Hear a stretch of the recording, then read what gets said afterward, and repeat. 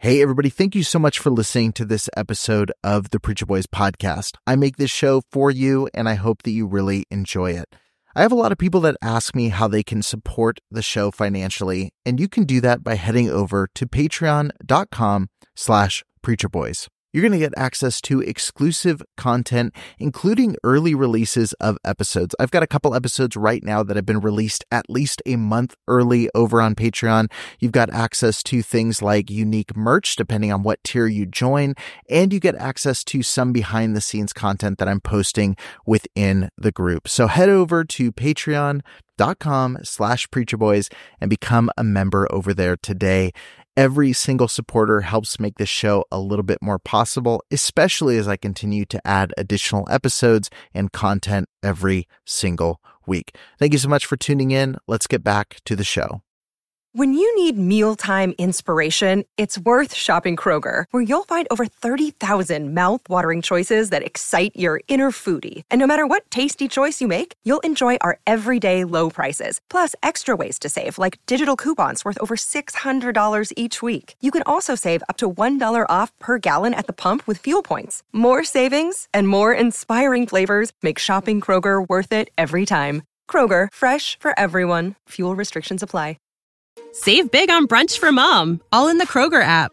Get 16-ounce packs of flavorful Angus 90% lean ground sirloin for $4.99 each with a digital coupon. Then buy 2, get 2 free on 12 packs of delicious Coca-Cola, Pepsi, or 7-Up, all with your card. Shop these deals at your local Kroger today, or tap the screen now to download the Kroger app to save big today. Kroger, fresh for everyone. Prices and product availability subject to change. Restrictions apply. See site for details. Trigger warning. This podcast contains descriptions of various abusive situations. Listener discretion is advised. You are listening to the Preacher Boys podcast, a podcast shedding light on decades of mental, physical, and sexual abuse within the independent fundamental Baptist movement. The testimonies shared on this podcast are told from the personal experience and perspective of the survivors. Not all legal outcomes are known or final. Any suspect is presumed innocent until proven guilty in the court of law. Now, here is your host, Eric Skwarczynski. An investigative report commissioned by the Southern Baptist Convention says top leaders of the church group mishandled sexual abuse allegations for years. Welcome back to today's episode of the Preacher Boys podcast. I am joined today by Dominic and Megan Benninger. They last came on the show about 9 months ago, and in the show they talked about the abuser database they were creating for the Southern Baptist Convention called BaptistAccountability.org. At the time of our conversation, they said they were creating it because, quote, no one else was doing it. Well, in recent days, we've realized that not only was the Southern Baptist Church creating a list of abusers within their denomination, they were keeping it a complete secret in order to protect their churches. A 204-page report was released that included the names of several people that had been documented by the SBC but kept private. We're going to talk about this revelation, all of the news reports that have been coming out, and where Dom and Megan hope things go next, as well as how you can support their mission over at BaptistAccountability.org. Their last episode is one of the most downloaded episodes of the Preacher Boys podcast to date, and I think through our conversation you'll understand why. They're incredible people with an incredible mission. Let's get into today's conversation with Dom and Megan Benninger. We first talked 9 months ago, and you said that you started your abuser database because nobody was doing it. I was listening to the episode, and I kind of laughed when I listened to that part, because not only were people keeping track of abusers in the SBC, they were keeping the list private to protect the SBC. So, I think it was a kind of a timely episode. It's interesting listening back, knowing what we know now. Like, first and foremost, I just have to ask, you've been putting together a database independently of the SBC for this long. What was your reaction to the news that the Southern Baptist Convention has been keeping track of predators within the SBC? Like, what's your reaction? What's your feeling right now? I don't even know where to start with this. Furious, because it's rage. I mean, you name it, all the feelings, mostly anger of all sorts and levels. And yeah. I mean, this is something that has literally been consuming our life for, we've been live now for just over 2 years. And it's been so all consuming, just inputting data, maintaining data, interacting with survivors and things like this, all of this stuff. And to hear, in the SBC's report, they were leaning into a database that was maintained by, I think it was the state of Texas as early as 2004, and that the EC had their own database that they'd been using from, I think it was between 2007 to 2022, if my memory serves me. So all of the information that they had that they would not share, forced other people, yourself included, right, to try and document some of this stuff. About 2 years ago. Yeah. Yeah. So, yeah. And the sick, it's just so sick. Yeah. I mean, the disregard for children. It just.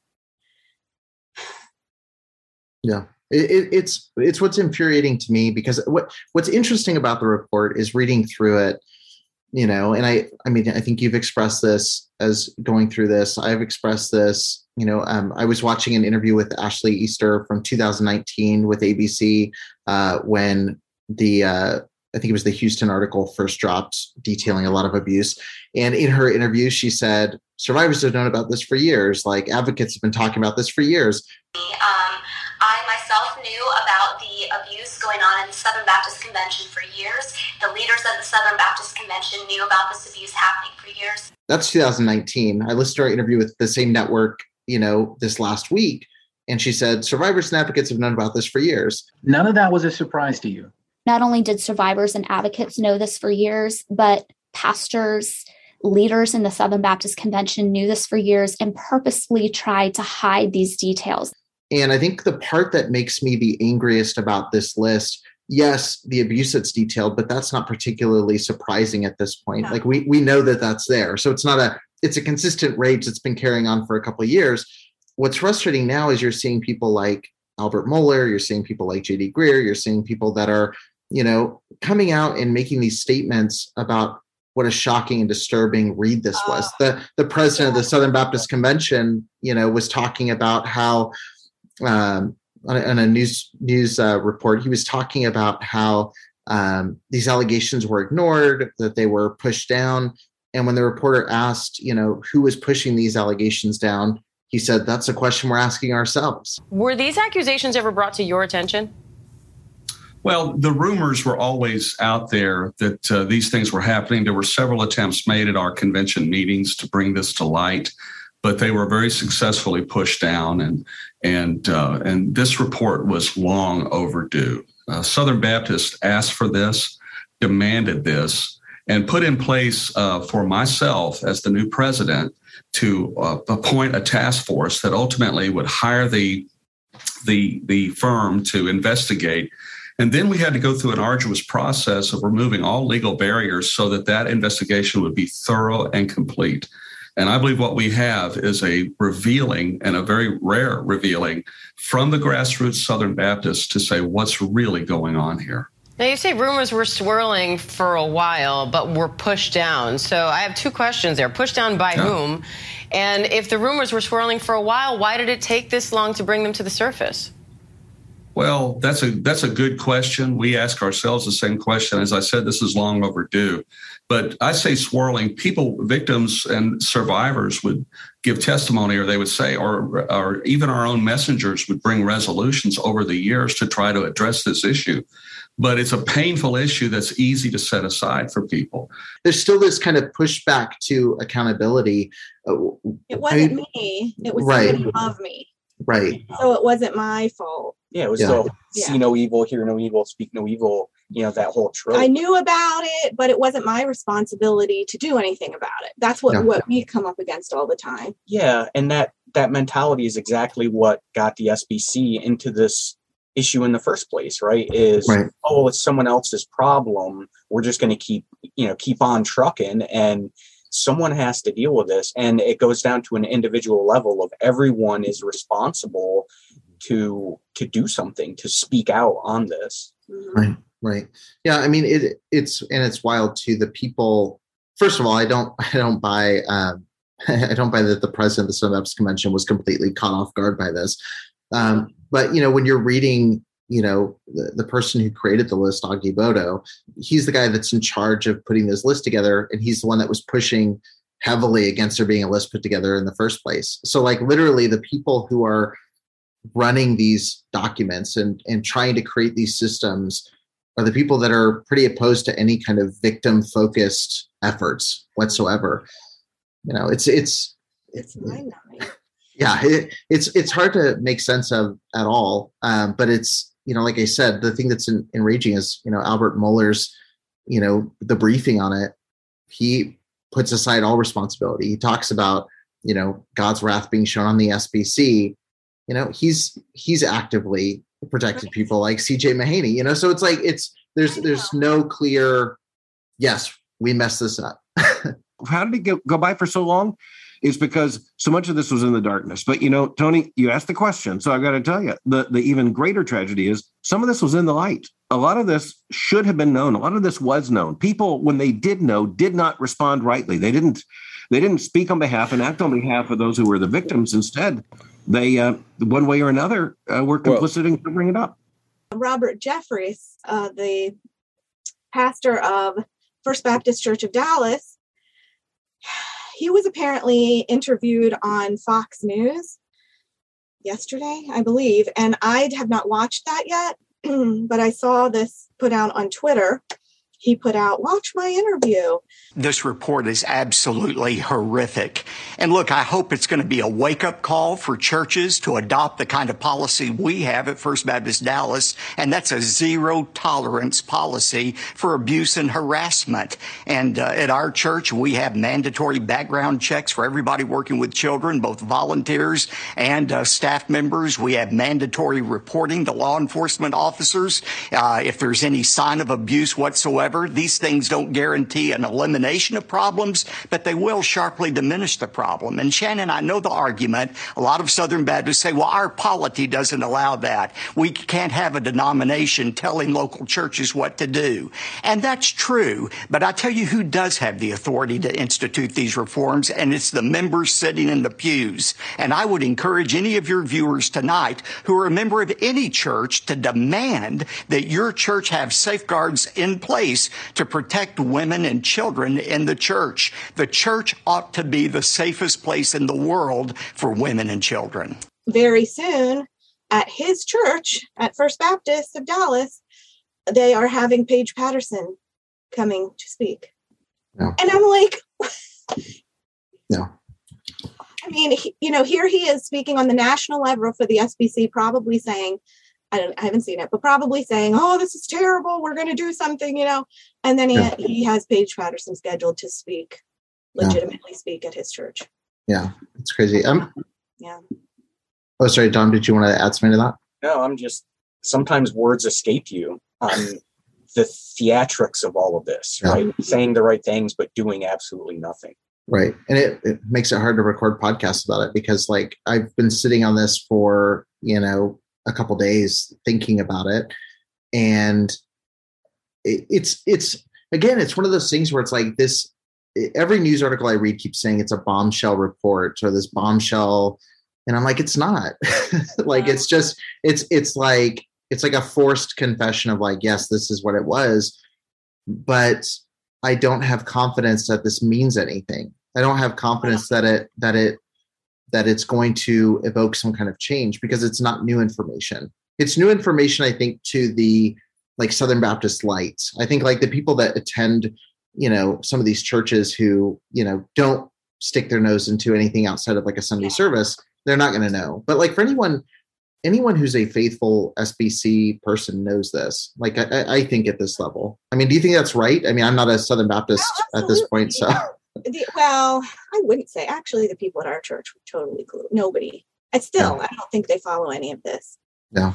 But because they just consider, we're part of that, but we're not. Because we're autonomous. So it's that whole attitude of this isn't me, this is them. Yeah. And I think that the thing that was shocking, the only thing that was shocking and new, and it's still not shocking, was that they were recording it, that they had their list.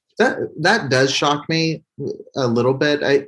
And again, So I was not shocked that they were aware. I was shocked that there was an actual list because they're so focused on self-preservation. The fact that they'd have a paper trail of like this is weird. So I was surprised there was a formal list, but I wasn't surprised like why they had it. I wasn't surprised that they were protecting themselves. It was like I was surprised they had an Excel spreadsheet with a list of the things they were covering up. So that seems like a big mistake. But there's so much documentation, even for this report. I mean, they really felt untouchable. Yeah. They really thought that they could. I mean, I think they kept it hidden to a degree, but there was so much coming out that it, was so obvious. I really think they just thought, like, no big deal. We have this recorded. This doesn't mean we're not responsible. Yeah. Yeah. And it comes down to that level of disregard for the, at the end of the day, it's about people, right? And these things affect real people. And, taking Krista Brown's story, of how she had been literally battling this for years and years before we were even aware of it. And just to see it documented, every story seems right till you hear another competing story, right? And we heard Krista's story in her book, and we're like, oh, this is terrible. And then to see the flip side of it, that they were aware of her story, they'd given, kind of credence to her story, and that they were actively, working to shut her down, seeing that other side of it, it was very discouraging. And not informing the church where her abuser was still active for so many years. Just a deliberate decision to do nothing, and not help and support those who have been harmed through the actions of these people. It was disgraceful. Right. Well, with this idea of the Southern Baptist Church being untouchable, you mentioned that. I sit here going, and I do this with the Independent Baptist world as well. I get this feeling of like, they kind of seem like they are because at a certain point, what more can you say? And I look at, like I mentioned, Ashley Easter in 2019 versus now saying the exact same thing on a television channel. We look at the work you're doing. A lot of these names are already out there. There's many names that weren't, that will be added, I'm sure. There's names that, I've shared stories of, that are adjacent to the SBC. It's like the information's been out there, not on this level. I don't think the national, the CNN reach is further than ours. But at this point, do you have a sense that there's any kind of shift in the average SBC churchgoer? Like, do you expect there to be some kind of fallout from this, or do you think it's going to be kind of forgotten in the next couple of weeks? Like, what's your finger on the pulse on this? You're going optimistic or pessimistic? I'm super pessimistic all the time about it.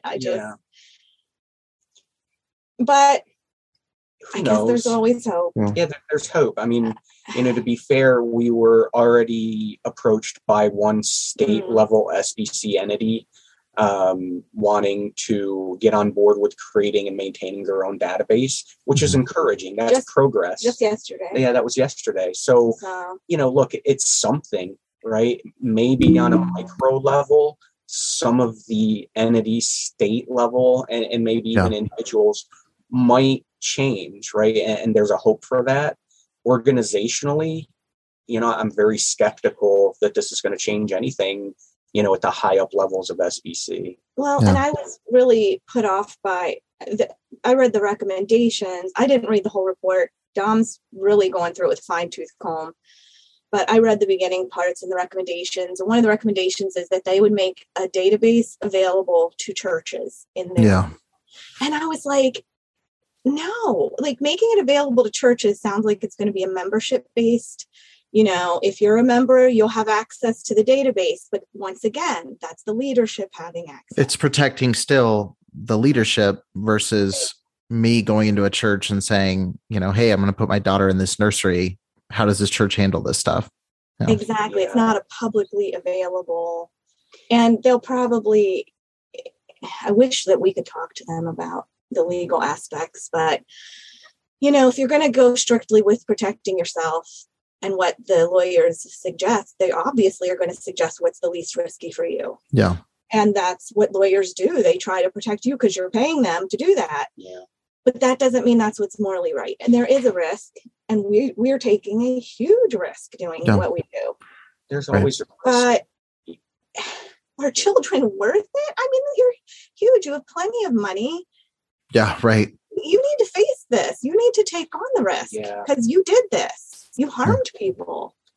Yeah. And there's something that's still standing out as a significant need, and that is having some form of entity that is not necessarily controlled by, the SBC or the IFB or any organizational oversight, right?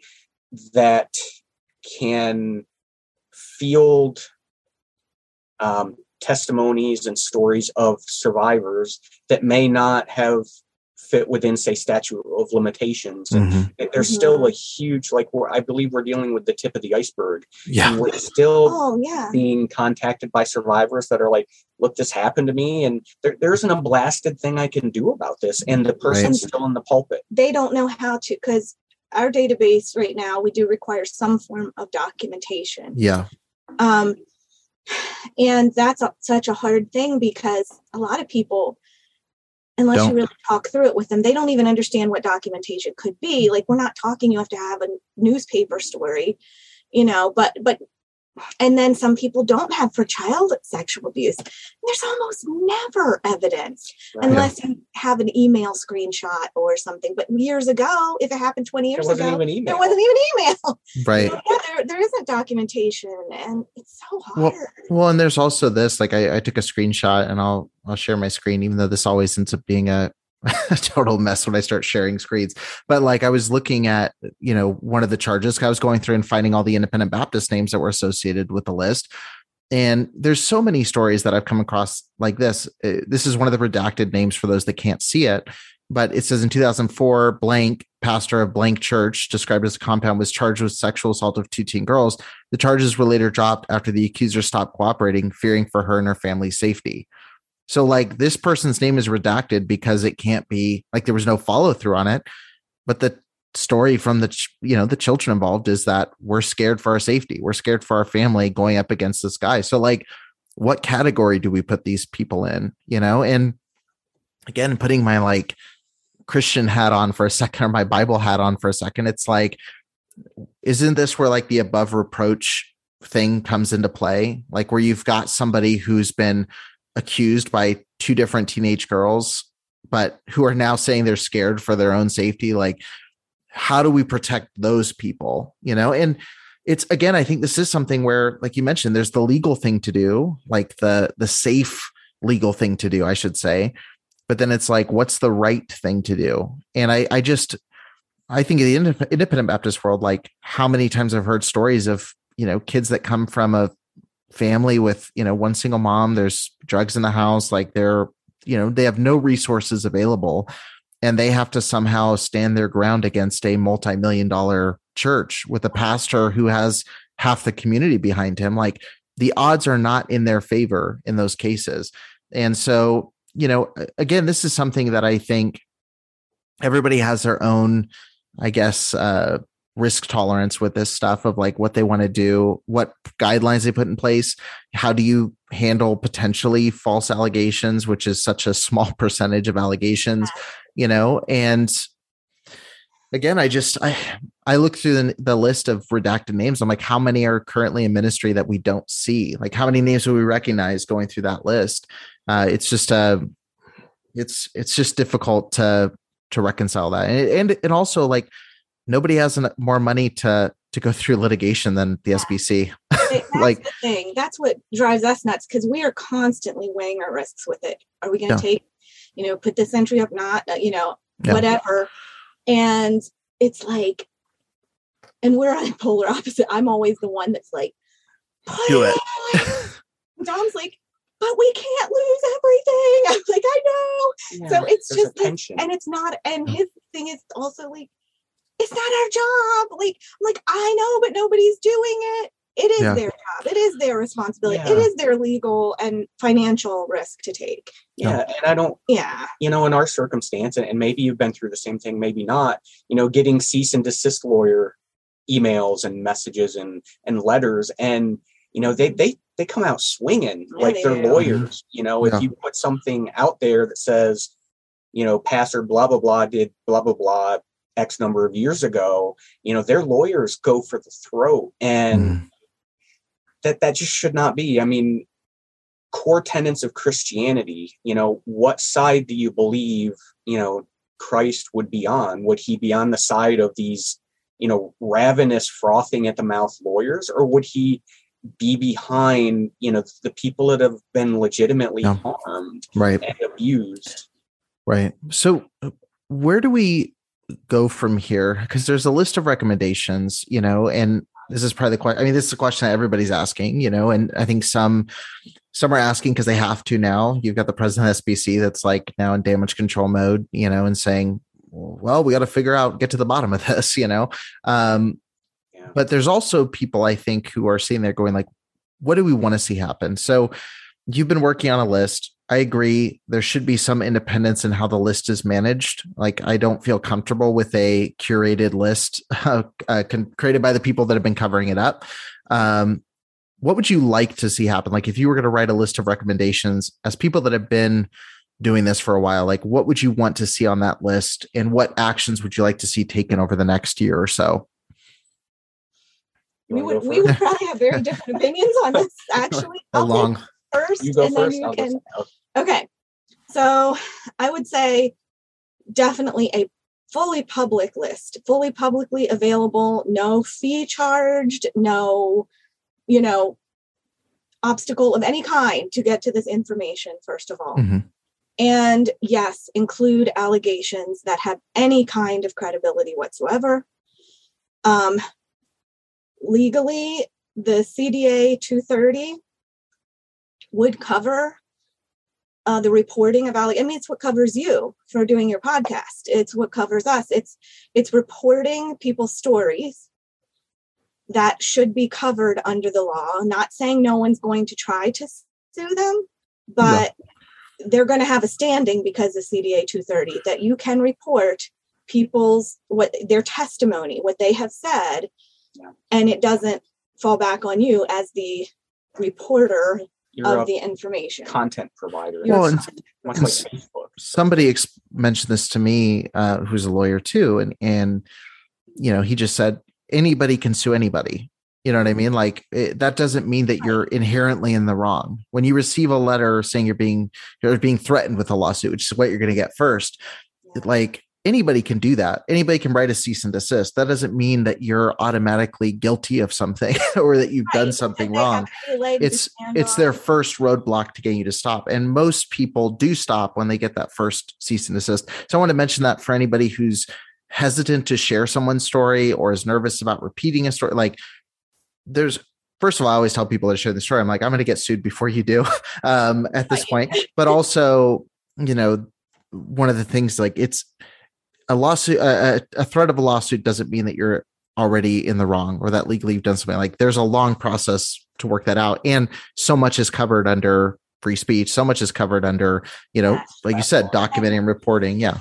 That's what I was going to say. So I would recommend that they consult with lawyers who are experts in that area of the law. Yeah. Free speech, the CDA 230, anti-SLAPP is another thing that I'm trying to think of who the person was that got sued that used that. But one of the big advocates did get sued and did an anti-SLAPP lawsuit, which is, in a lot of states, they have a law where you can just go right against anything that's considered like a frivolous lawsuit. And that's a big help too. So look into anti-SLAPP. Yes, that would be the first recommendation. I also agreed with, I don't have the list in front of me. That's shameful. You should bring the list up of the recommendations. Obviously, training needs to be better and mandatory. And I know they can't make it mandatory because of the structure.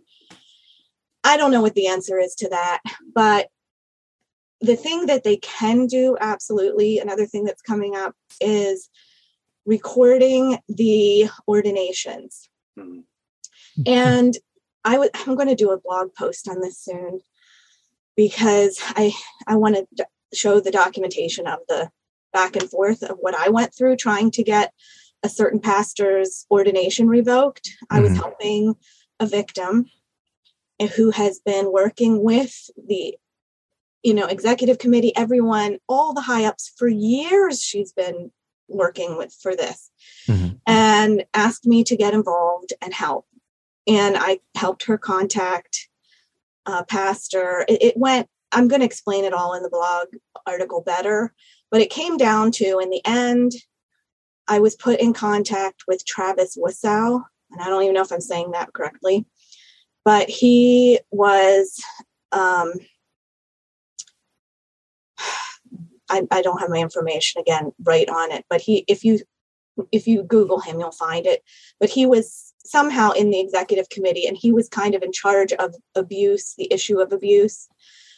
And I just brought my concerns to him about this particular offender and how he is, still out there. He still has an ordination. We're trying to get it revoked. How can we do? I said, I know I've researched enough now and been through the mill with another couple pastors for months.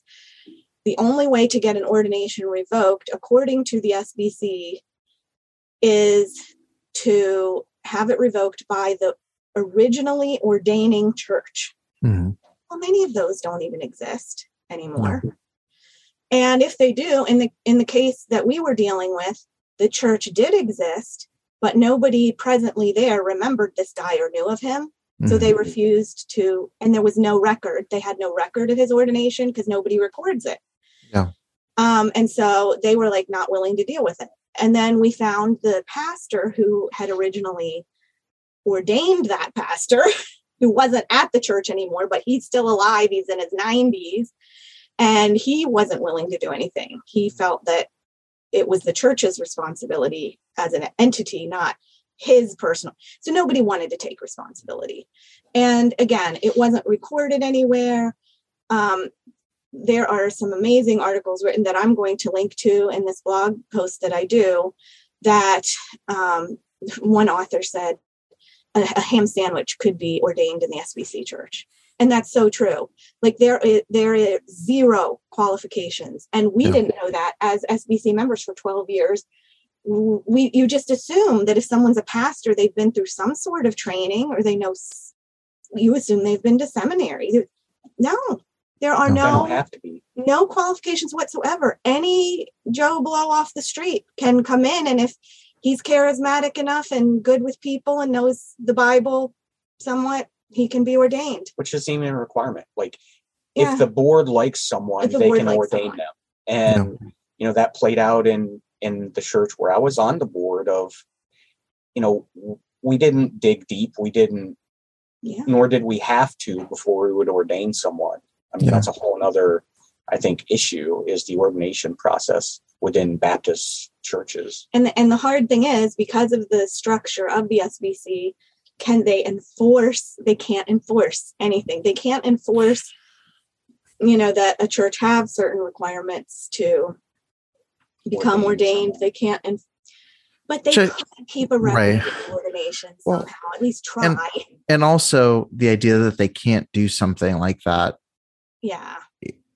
isn't 100% accurate, because when they want something to happen at a wide scale, they can make it happen very quickly, and again, it's their organization. So it's the idea that they can't require churches in their organization to have mandatory background checks, or they can't enforce that people have to, the people who decide what they can and can't do are them. It's like the idea that, we can't keep track of this, obviously they could, or the idea that, as soon as a woman becomes a pastor or a they're quick to say you're out. They immediately, they're out. So they do know, they say, okay, you're out because you're this or that. So there's more they can do.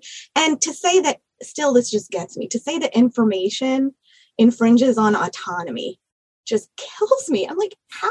No, it doesn't. If I warn you that there's a tornado, I just heard a tornado warning in your town, and I call you and tell you, Eric, I just saw, on the news, there's a tornado warning. Are you aware of it? I'm not like abusing you and controlling you by telling you that. I'm saying I found some information that you need to know for your own good, and you can make your best decision. Fine. If the churches still want to hire the child molesters when they know it's a child molester, well, then it's on them. Yeah. But giving people information is not ruining their autonomy in any way. Right. Well, I guess the last thing I'll ask on this is, there's so many people who have historically, I think, dropped the ball on this. I mean, there's people that have made I'll say minor efforts, the JD Greer's, initiating these task forces, which I think personally, so I'll say this is my personal opinion, so I don't get sued for saying this as a fact. My personal opinion is like, that was more PR than anything. I think, opinion too. Yeah. I think, same with Albert Mohler coming out now and trying to, he's taking this kind of faux responsibility of like, I've been in this is a movement that's near and dear to my heart, but he's basically advocating any responsibility that he would have on his part. Are there any people, you mentioned someone reached out to you from one of like the state, level version of SBC. Is there anybody else that's giving you like a modicum of hope of like, okay, this is something that's changing. There's some good leadership on the horizon. Because to me, it seems like there's not much of a shakeup in who's already there. My opinion is that they need to shut the doors of the SBC. Like it just needs to end and be shut down. But I doubt that will happen. But I think that's what should happen. Yeah. I don't think you give people second chances who have harmed children to this degree. No. At all. Yeah. And I didn't, like, I let you go and I didn't answer, but I mean, I'm going to come back to, there needs to be some type of, I should have used the word organization because that implies that there is some tie to the SBC, which, the SBC should be funding some organization that is external and not controlled by the SBC. No. And I'm going to use, the example of Rate My Professor, some type of organization or service like Rate My Professor needs to exist to field allegations against anyone within, the SBC as an example, but I'm going to open that up to like all Baptists, IFB, conservative Baptist, and why stop there? Why not, Presbyterians and Catholicism? Well, clergy. I mean, clergy in general. I mean, this is clearly not something that's got one specific denomination. And there you go for everyone who always says, "Oh, you only talk about the IFB." I'll say again what I've said a million times. The issue is the people, and you mentioned Conservative Baptist Network. Many of those guys who are in that part or that camp of the SBC are former IFB. Like many people, I know a missionary who visited our church in the IFB who's now like, we're conservative Southern Baptists. It's the same thing, but yeah, I agree. Some kind of site like that would be helpful. I didn't want to cut you off, but I wanted to say that like it's when they get caught in one of those, they just move to another one. No. Or the church rebrands as, our church at Oakwood was Conservative Baptist. Now it's SBC. I mean, there'll be something else next week. These games have got to end. And taking that as a, kind of the higher level or the big picture, the single pane of glass, I think is absolutely critical to allow survivors of abuse to be able to bring these allegations up, to be heard and listened to without that threat of, pastor blah, blah, blah, and his army of lawyers, are going to come against you. Like there needs to be some protection for these people so that they can share their stories so as to protect others. That's kind of my answer. Well, and in the IFB, they have the Christian Law Association, and I would love to see some variation of that for people who are still within the SBC, I would like to see some variation of that is using those funds for victims, like the Christian Law Association defends churches, But, I look at like Faith Baptist Church in Wildomar, where I was just at a protest like last week. The Christian Law Association is protecting the church against decades of allegations, with 7 or 8 victims that have actually come forward with, actually pursuing a lawsuit. That's not counting all the ones that don't want to touch one because of the issues I mentioned earlier. But it's like the SBC. Why is there not, we have this Lottie Moon offering, why is there not an offering for a fund for survivors' legal fees? Or why isn't there an offering for, funds for protection of those who do come forward against people? I mean, you look at stuff like Prestonwood Baptist Church, like I would be intimidated to go on as a one-man mission to share my story, these are massive churches that are being mentioned, so on a tiny side trail, and just say how much the Lottie Moon offering ticks me off though, because episode 2. Here we go.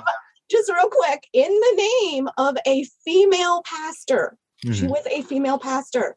At least she was good enough for foreigners. Well, that's the only people that women can preach is to foreigners on the mission field. But she's good enough for them to use to raise millions of dollars every year. Yeah. In her name. Right. And that never occurred to me when we were in Southern Baptist Church. I'm like, women aren't supposed to be pastors. No. We have the Lottie Moon offering. It just doesn't connect until it does. And then you're like, right. How hypocritical can this be? Yeah.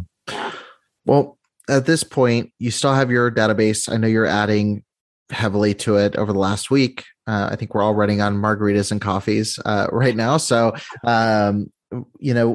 how can people find you? How can people support what you're doing? And, if they want to reach out and find out more about what you're doing, what's the best place to do that? BaptistAccountability.org would probably be the best place. We do have a contact me form on there. We also have a submit an entry form. If you look at the menu, there's a submit an entry listing. There's a contact me.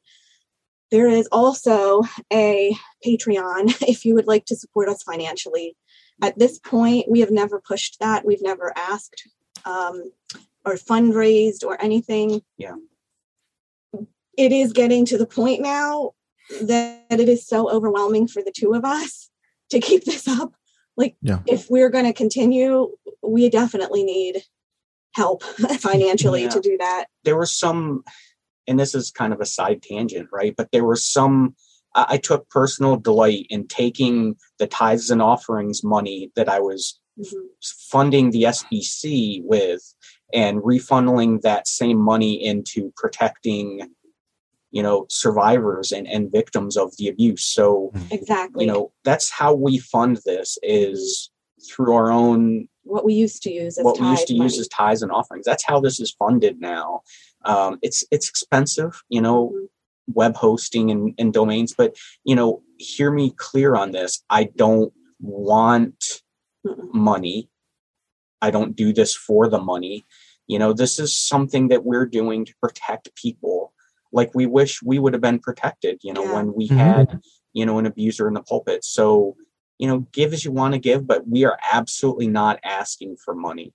Yeah. Other than just saying it is getting overwhelming for the two of us, it would be nice. Yeah, it's to be able to have some other help, with data entry, with research, things like that. Going down to numbers, right? There were 550 names on this list that was provided by the SBC. Redacted. There were 700, but a lot of them were redacted. I count 550, that may be give or take. Out of 550, 316 were already in our database. That leaves 234 that I'm manually importing now. I'm 10% done. And my goal is to have all of the records that were in the SBC database or spreadsheet or data set, have those in our website, in the very near future.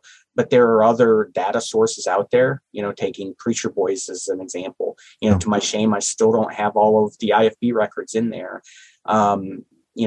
there are other databases out there like MapList, Anglican Watch, etc.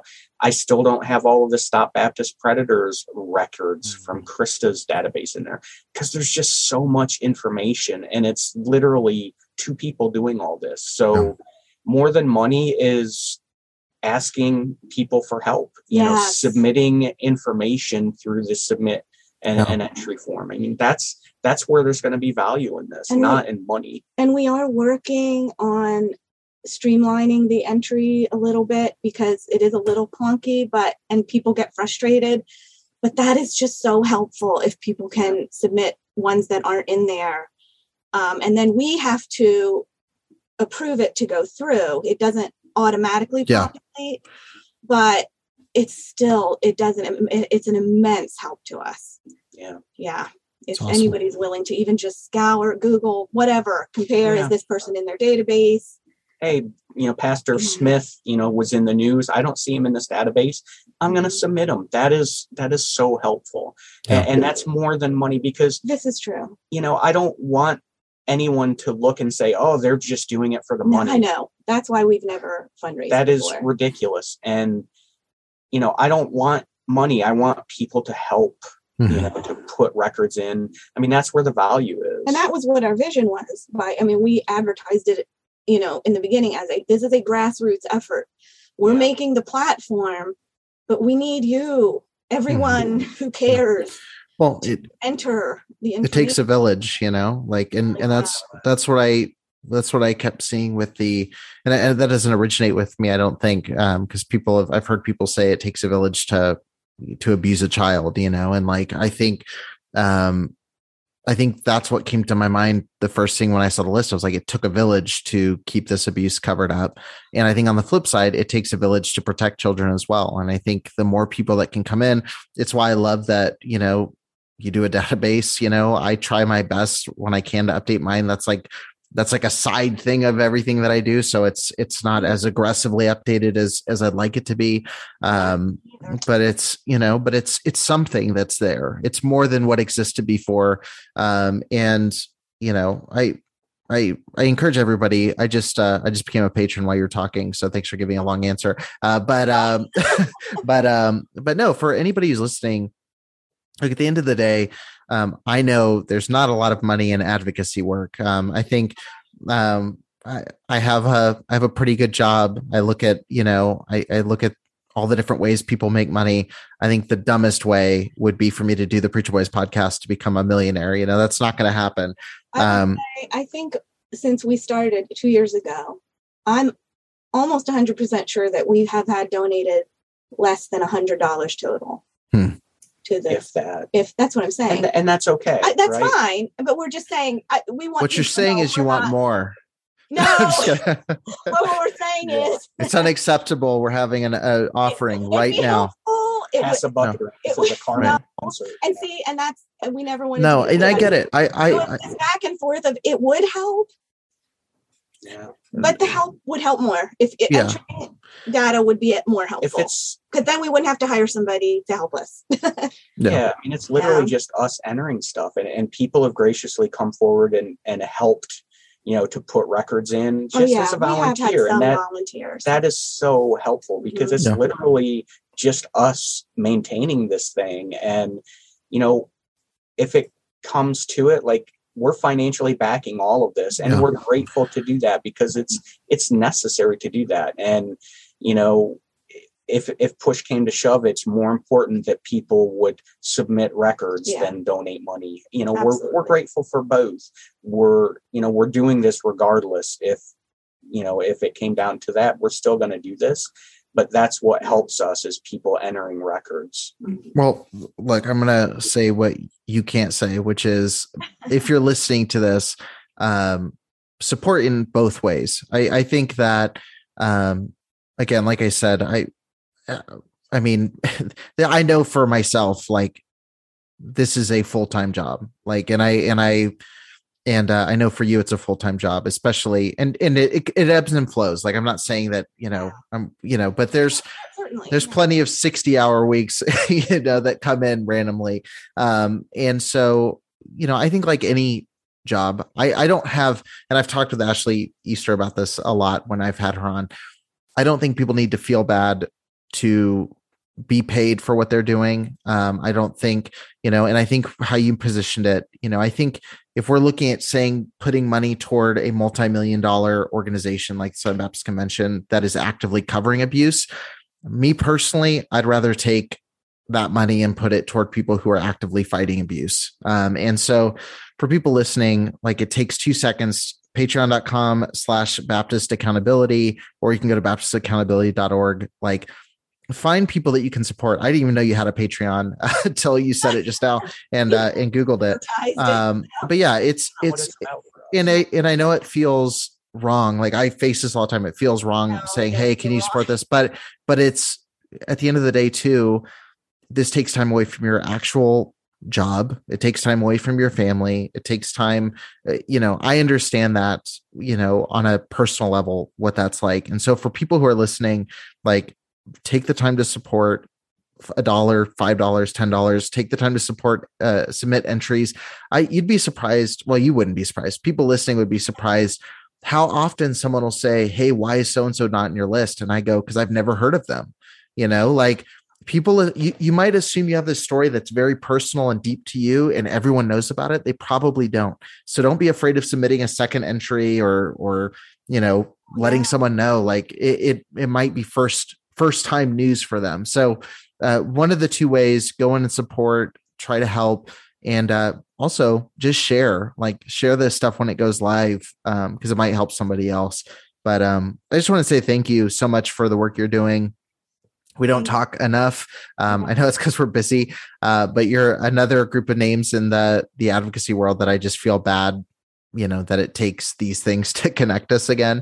But I really appreciate all the work you're doing. It's amazing. Thank you, Eric. We really appreciate you too so much.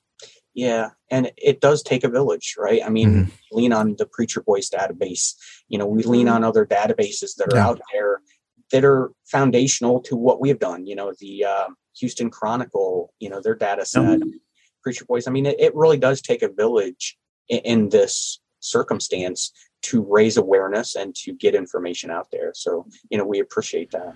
Thank you so much for listening to today's episode. Be sure to head over to baptistaccountability.org or patreon.com/Baptist Accountability to support the work of Dom and Megan Benninger. You're not going to regret it. Thanks so much for listening, and I'll keep you posted as more developments come to this story. Thank you for listening to the Preacher Boys podcast. If you appreciated the content on the show, please leave a review on iTunes. And don't forget to connect with us on Facebook, Instagram, or Twitter with the handle @PreacherBoysDoc. Additional information can always be found on PreacherBoysDoc.com.